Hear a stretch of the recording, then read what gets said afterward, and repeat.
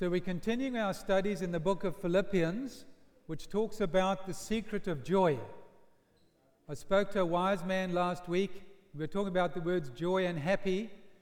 And I used happy last week, but joy is a better word because happy means I'm happy because something happened to me. And if something doesn't happen to you, then you feel worse. But if something does happen to you, you feel better. Joy is a permanent thing that we have all the time.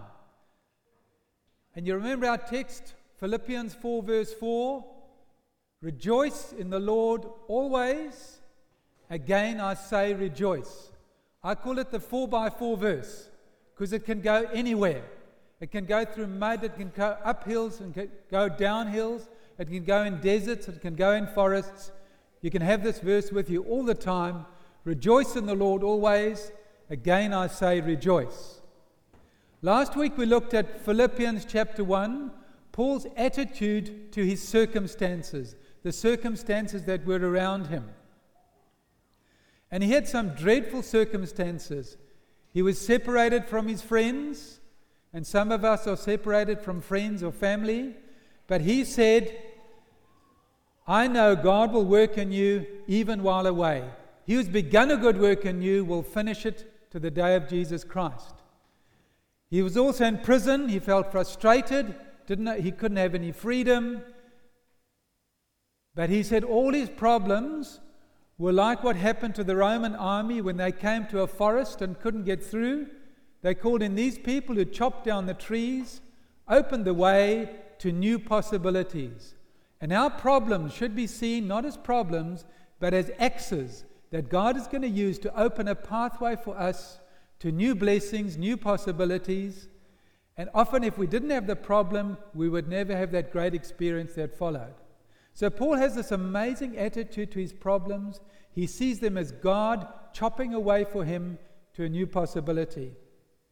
But today we come to a very serious problem that he faces. When he was in prison, he said, the things that happened to me have happened to further the good news. He had rival preachers that were opposing him, but he said it doesn't matter. As long as Christ is preached, I don't care what motive they're preaching as long as they preach Christ. We're all in the same team, let's do this together. Today we come to a sad circumstance. He's just said, I have rejoiced and I will rejoice, and he's going to rejoice in this circumstance. Do you recognize this building? Anyone recognize the building? Thanks. All Saints Church in Howick. The oldest building in Manukau. If you want to see the oldest building in Manukau, it's All Saints Church in Howick. But there's a very sad little situation just here. Can you see these metal railings? There's a little tombstone, and it has the names of the 3 daughters of the Reverend Vicesimus Lush. He came out in 1847 to preach the gospel. A few years later, scarlet fever hit, and 3 of his daughters died in that epidemic. They died from a simple disease that we treat with antibiotics today, but in those days it was untreatable. What a tragedy for him to lose his 3 daughters. And death is that tragedy we all dread. It's a horrible thing, but Paul has a different attitude to death. Paul is facing death himself, and he's going to have to appear before Nero, this emperor. Nero is the worst emperor going. He's a pedophile. He's morally corrupt.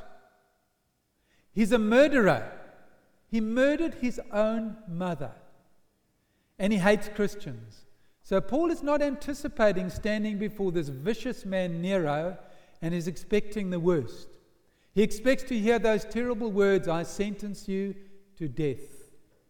Because he's a Roman citizen, he won't be crucified. He'll have had his head chopped off. He will one day hear the guard saying, it is time. He'll be taken out of the cell. He will shuffle along the road with his chains clanking and jangling, out of the main gate of the city, along the main road, the Via Appia that leads to the harbour. At a suitable point, the Roman centurion will say, we'll do it here. They will tie him up. He'll be forced to kneel down. They'll give him a last whipping just for good measure. and then he's got his head stretched downwards, waiting for the blow to fall. And this is a lovely sculpture depicting Paul when he's finally executed, and the man with a sword or an axe ready to chop his head off. Paul's neck is, his head is extended forwards, extended downwards. He's just waiting for that blow to fall. How does Paul feel about this? How does he feel about the risk of having his head chopped off? Paul says, I'm excited. He says, according to my eager expectation and my hope, that in nothing I'll be ashamed, so that now, as always, Christ will be magnified in my body, whether by death or life. What does Paul mean when he says, I'm excited? He uses the word eager expectation. And that word means to look with your head stretched out. Paul is in the departure lounge of life. He's waiting for the plane to come to take him away. Paul is not sad.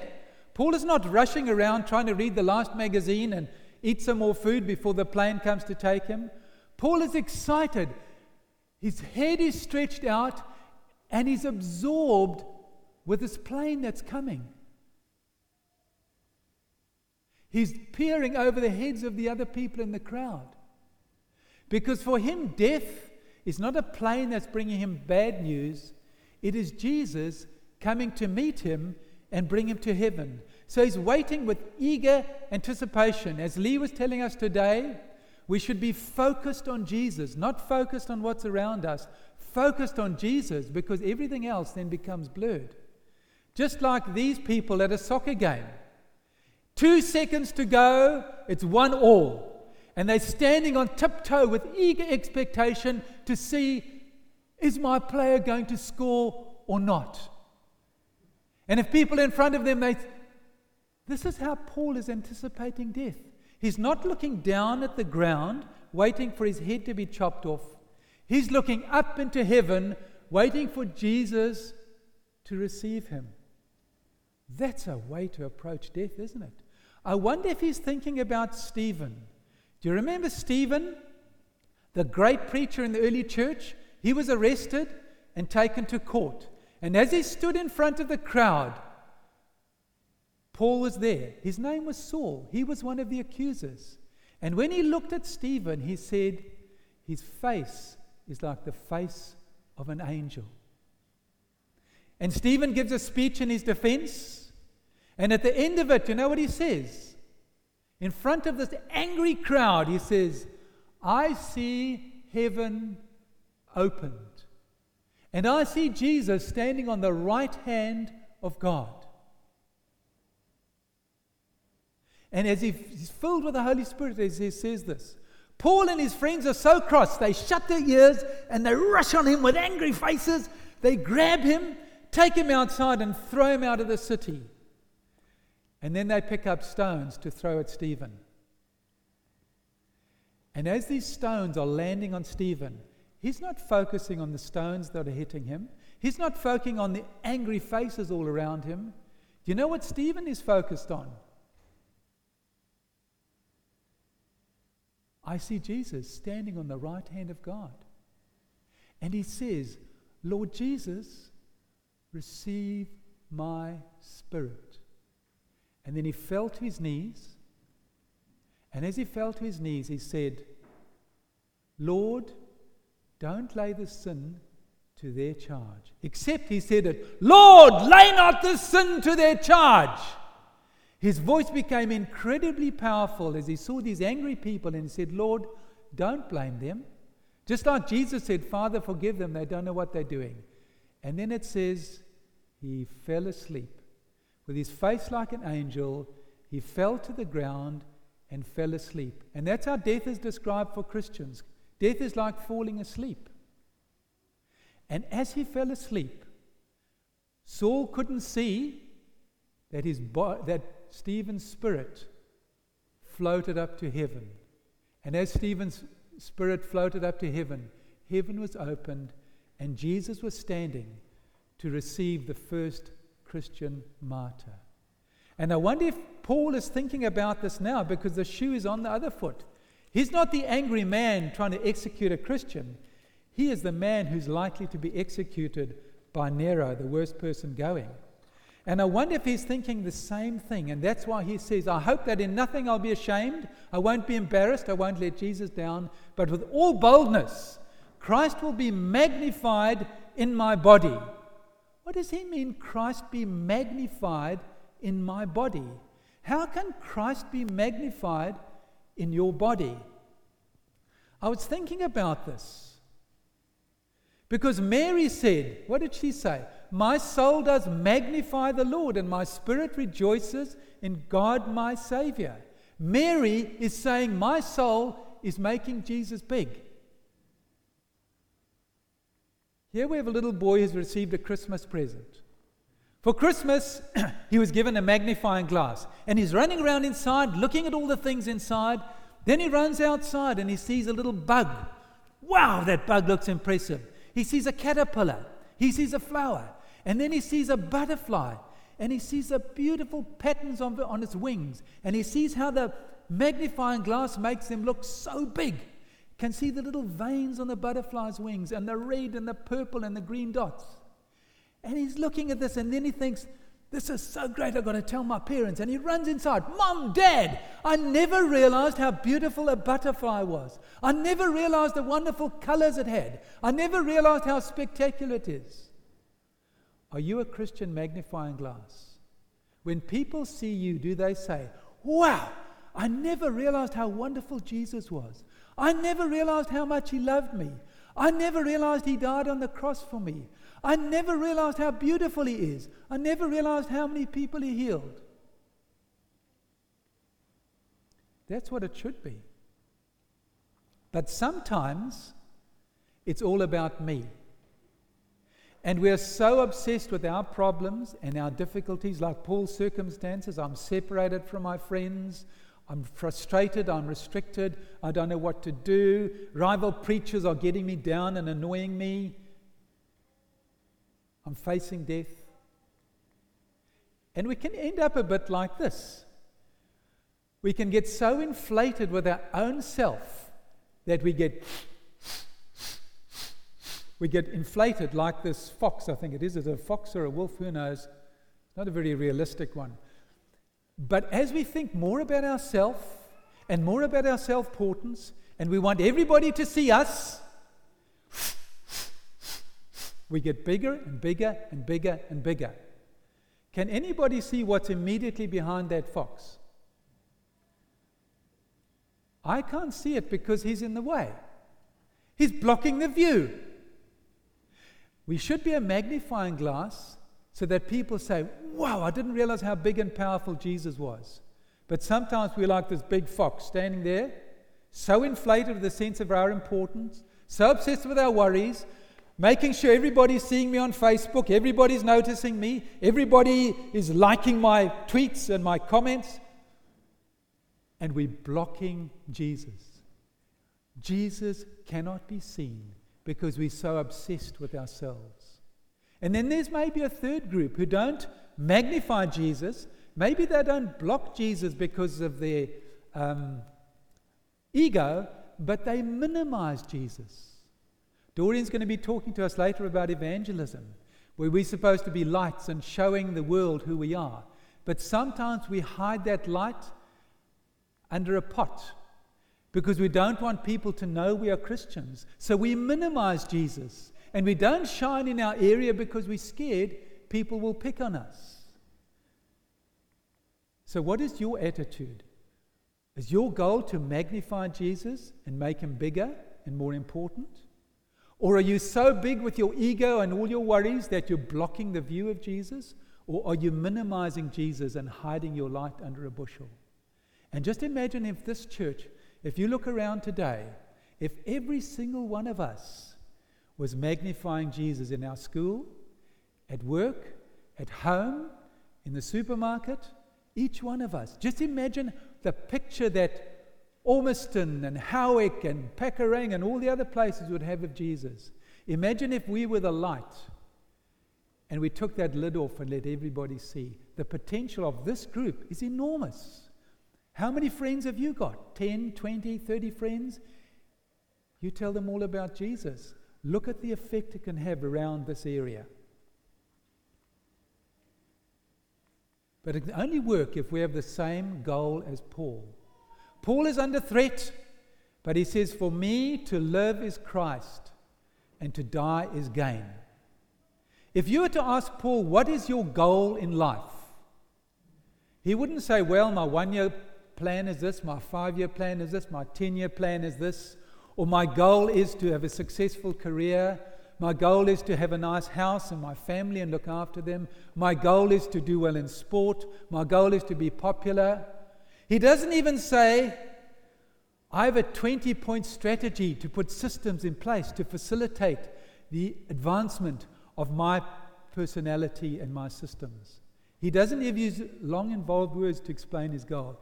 His goal is one word, Christ. What's your goal? Not some long, detailed explanation. My goal is Christ. When I'm doing my work, I'm not working for my boss, I'm working for Christ. When I'm doing my schoolwork, I'm not doing it to please the teacher or my parents, I'm doing it to please Christ, because He wants me to be a good student.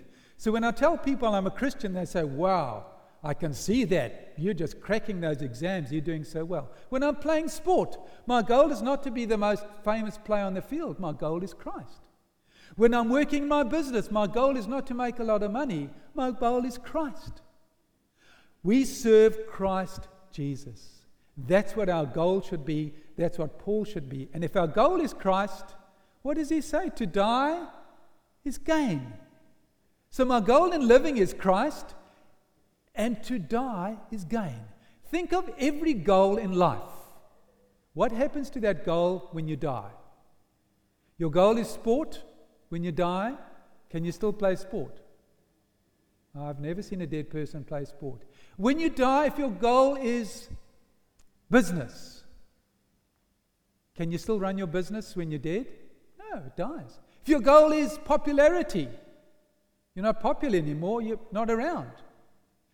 Every single goal people have in life dies with them. That's quite sad. It's like you've got to hand all the toys back at the end of the party and leave with nothing. But if your goal is Christ, when you die, you gain, because you get more Christ. Now you have Christ some minutes and then you forget Him other minutes, but in heaven He's with you all the time. And you gain some other little sort of side benefits and fringe benefits, like golden streets, like jasper walls, like pearl gates, like trees that produce fruit every month, like beautiful fountains and waterfalls, like being able to fly around. Those are just the little fringe benefits.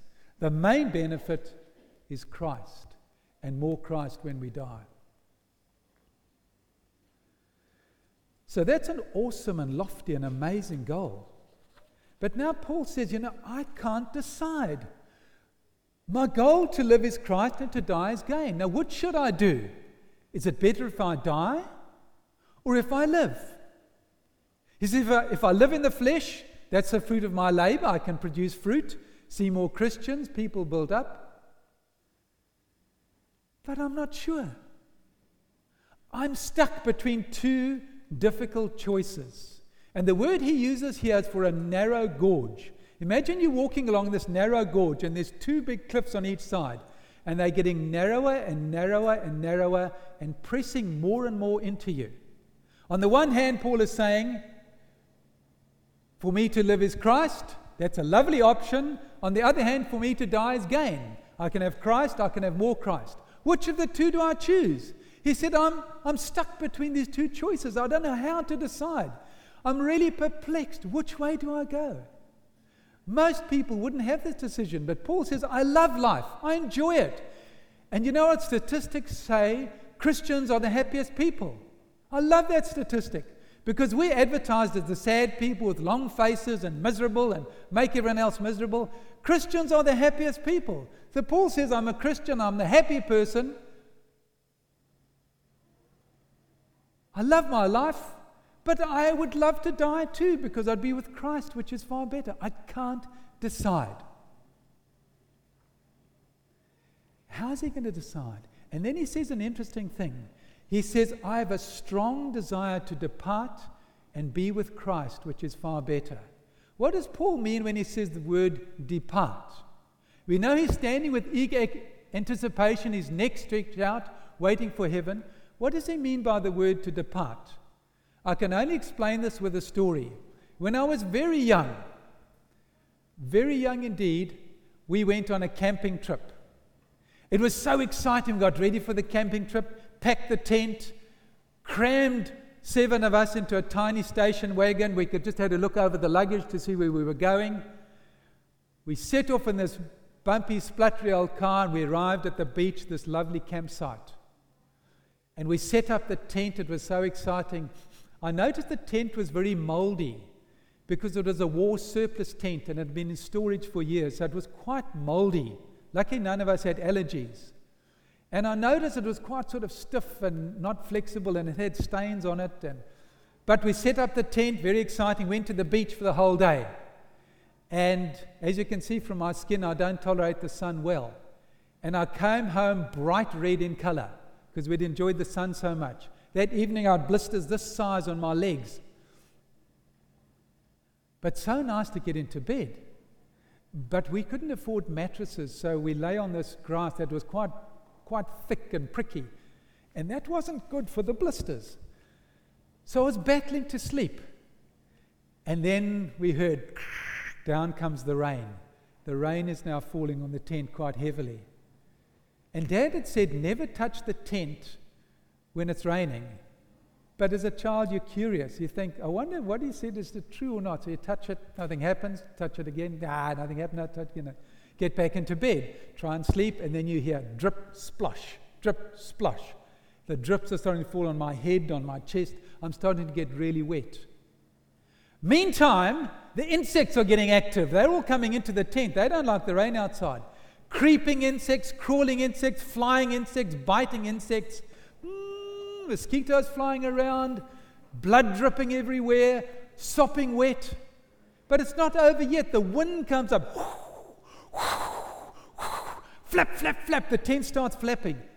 This tent's had a hard life and it's flapping like crazy. There are gaps in the tent. The wind is whistling through. And now I'm cold, wet, and the wind is blowing on me. And the insects are biting me. I have this strong desire to depart and be at home, which is far, far better. And what a wonderful day when Dad said, oh dear, the holidays are over, we've got to pack up. Sure, Dad, we'll help. And it was such fun to pack up the tent, get it in the car, pack it away, and get home. And as we drove, my head was stretched out looking for home. I was stinking by now. I wanted to have a bath and put on fresh clothes. Got home, had a hot bath, climbed into bed. I have a hot mug of cocoa and listened to the rain on the roof. And the rain on the roof was comforting. This is the word Paul uses. The word to depart means to strike camp. And the reason Paul uses this is because he's a tent maker. And he's built lovely flash new tents. And when we're born, God builds us a lovely brand new tent. And you people who are young, be thankful for your young tents that you live in. Your bodies are young tents. They listen to you. They do what they should. They let you go where you want to go. But as you get older, the tent gets older. It starts to crack. It starts to peel. It starts to fade. The tent pole starts to creak. When you walk, there's a bit of a creaking sound and a snapping sound. And you lift up your shoulder and it doesn't go as far as it used to go. And some of the canvas starts disappearing. It gets a bit patchy in places. And tears start to develop. And leaks start to... And all sorts of things. We won't go into too much detail. But the tent gets old. And Paul knew from fixing tents, they get old. And he's saying, I'm in my 60s now, Lord. This body's getting old. My eyes are dripping pus from this terrible disease I've got. I've got these old scars that hurt. My joints hurt. My joints ache. I've got a strong and powerful desire to strike camp. I've got a strong desire, Lord, won't you just pack up this tent so I can go home to heaven, fly home to heaven, to put on my brand new body, my permanent building made of God, my wonderful structure, that glorious body like your body. So Paul has a strong desire to go home. He says this in 1 Corinthians 5. We know if this earthly house of our tent be dissolved, we have a house of God, a building not made with hands, eternal in the heavens. And then he says, in this we groan, waiting to be clothed upon with our body which is from heaven. And he says we are confident that while we are present on earth, we are absent from the Lord. And he said, I would rather be absent from the body and present with the Lord. For we walk by faith, not by sight. And as Paul sits there in his chains, thinking about the wonderful possibility of having no more chains, no more pains, up in heaven, he starts to doubt a bit, and he starts to think about it and say, I still haven't sorted out this decision. I'm still stuck between dying and living. I don't know what to do. Because he says, it's probably better for me to stay in the flesh. It's more needful for the Philippians. They'll be very sad if I die. I don't want to leave them, so it's better if I stay behind. And I can be fruitful. And the important thing, he says, it's for your joy and for your rejoicing. I want you to be happy. I want you to be glad, because you'll be sad if I die, but glad if I stay. So Paul is finally convincing himself that he should stay, because then he will be with his friends and able to help his friends, and everybody will be happy. So are we thinking about our own joy or the joy of others? Now, I've got an admission to make, and I have to confess, we must be transparent. I'm not good at cooking. And I'm not very knowledgeable about cooking. But there's one thing I know. It takes 3 minutes to boil an egg, a soft-boiled egg. Am I correct? I'm very nervous even saying this. Does anyone disagree with that? 3 minutes? There's a bit of doubt there. Let's ask the home ec teacher.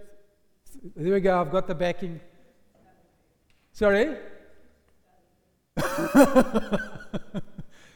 So Richard's also a star cook then, is he? Yeah. Very good. There are different ways of measuring it, and the classical one is called the egg timer, which is an hourglass. It's a glass thing with a very narrow waist. Sort of got a corset on. There we go. And all the sand starts in the top, so you turn it with all the sand at the top, and you let the sand run to the bottom until the bottom's full and the top is empty. Then you know the egg is boiled. So you put the egg in the pot. This is like a cooking show. You put the egg in. I think when it's boiling, when the water's boiling, you put it in. Not like me in a hurry, because then it cracks and you get white stuff all over and that's not good. So you've got to put it in very carefully and delicately. Then you put the lid on and you put the hourglass. And you wait 3 minutes, and out comes this wonderful egg, and you crack it, and it's a beautiful soft-boiled egg. But some of us get sidetracked because it's boring. I mean, who wants to sit and watch sand? So we notice we need to put another load of washing on, so we go and put the washing on. Come back, still got a long way to go. Pop out into the garden, a couple of weeds to pull out, and that needs pruning. Go and get the pruning thing, prune that quickly, and then, I've forgotten about this flower. Need to sort that out, deadhead this bush. Then suddenly you wake up with a cold sweat. The eggs! Rush back inside, and there's a bit of a burning smell and smoke. And you come to lift the thing off, and the steam nearly burns your face, and you look inside, and the bottom of the pot is burnt, and there's this lonely little rock-hard egg sitting in an empty black pot. The problem is, those of us who get sidetracked have forgotten the hourglass keeps running. And when we're living our life, We forget that life is temporary, and for all of us, one day the sands of time will run out and heaven's morning will break. But we get sidetracked. We get busy in our job. We get busy in our sport. We get busy with our friends. We get busy with TV and Facebook and television. And we lose sight of the sand that's running out. And we're not doing things for Christ. We're not focused on Christ. We're focused on all these other distractions. And time is running out. And the old Scots reformers knew this. Because when they were buried, they would put the tools of their trade on their tombstone to say work is very important and you must enjoy your work and do it as unto God. Very, very important. But they also put another thing on. I don't know if you can see what I'm referring to here. Can anyone spot something on this headstone? It may be difficult to see. Those of you at the front, anything to do with what I've said? Hiram's pointing to bottom right corner. Yep, there we go. Philip's got it as well. I'm having trouble seeing my... Well, there it is anyway. What's that? That's an hourglass, an egg timer. On their headstone was put a timer to remind them that time is passing and soon it will be over. And what are you doing with your life? Life is very short. What are you doing with your life? Are you focused on so many other things and forgetting the important things of life? Jesus told the story of a rich man whose business was doing very well, and his ground produced a lot of crops one year. And he said, what am I going to do? My barns aren't big enough. Where am I going to put all this produce, all the wheat and the fruit and the stuff that's grown? He says, I know what I'll do. I will tear down my barns and build bigger ones.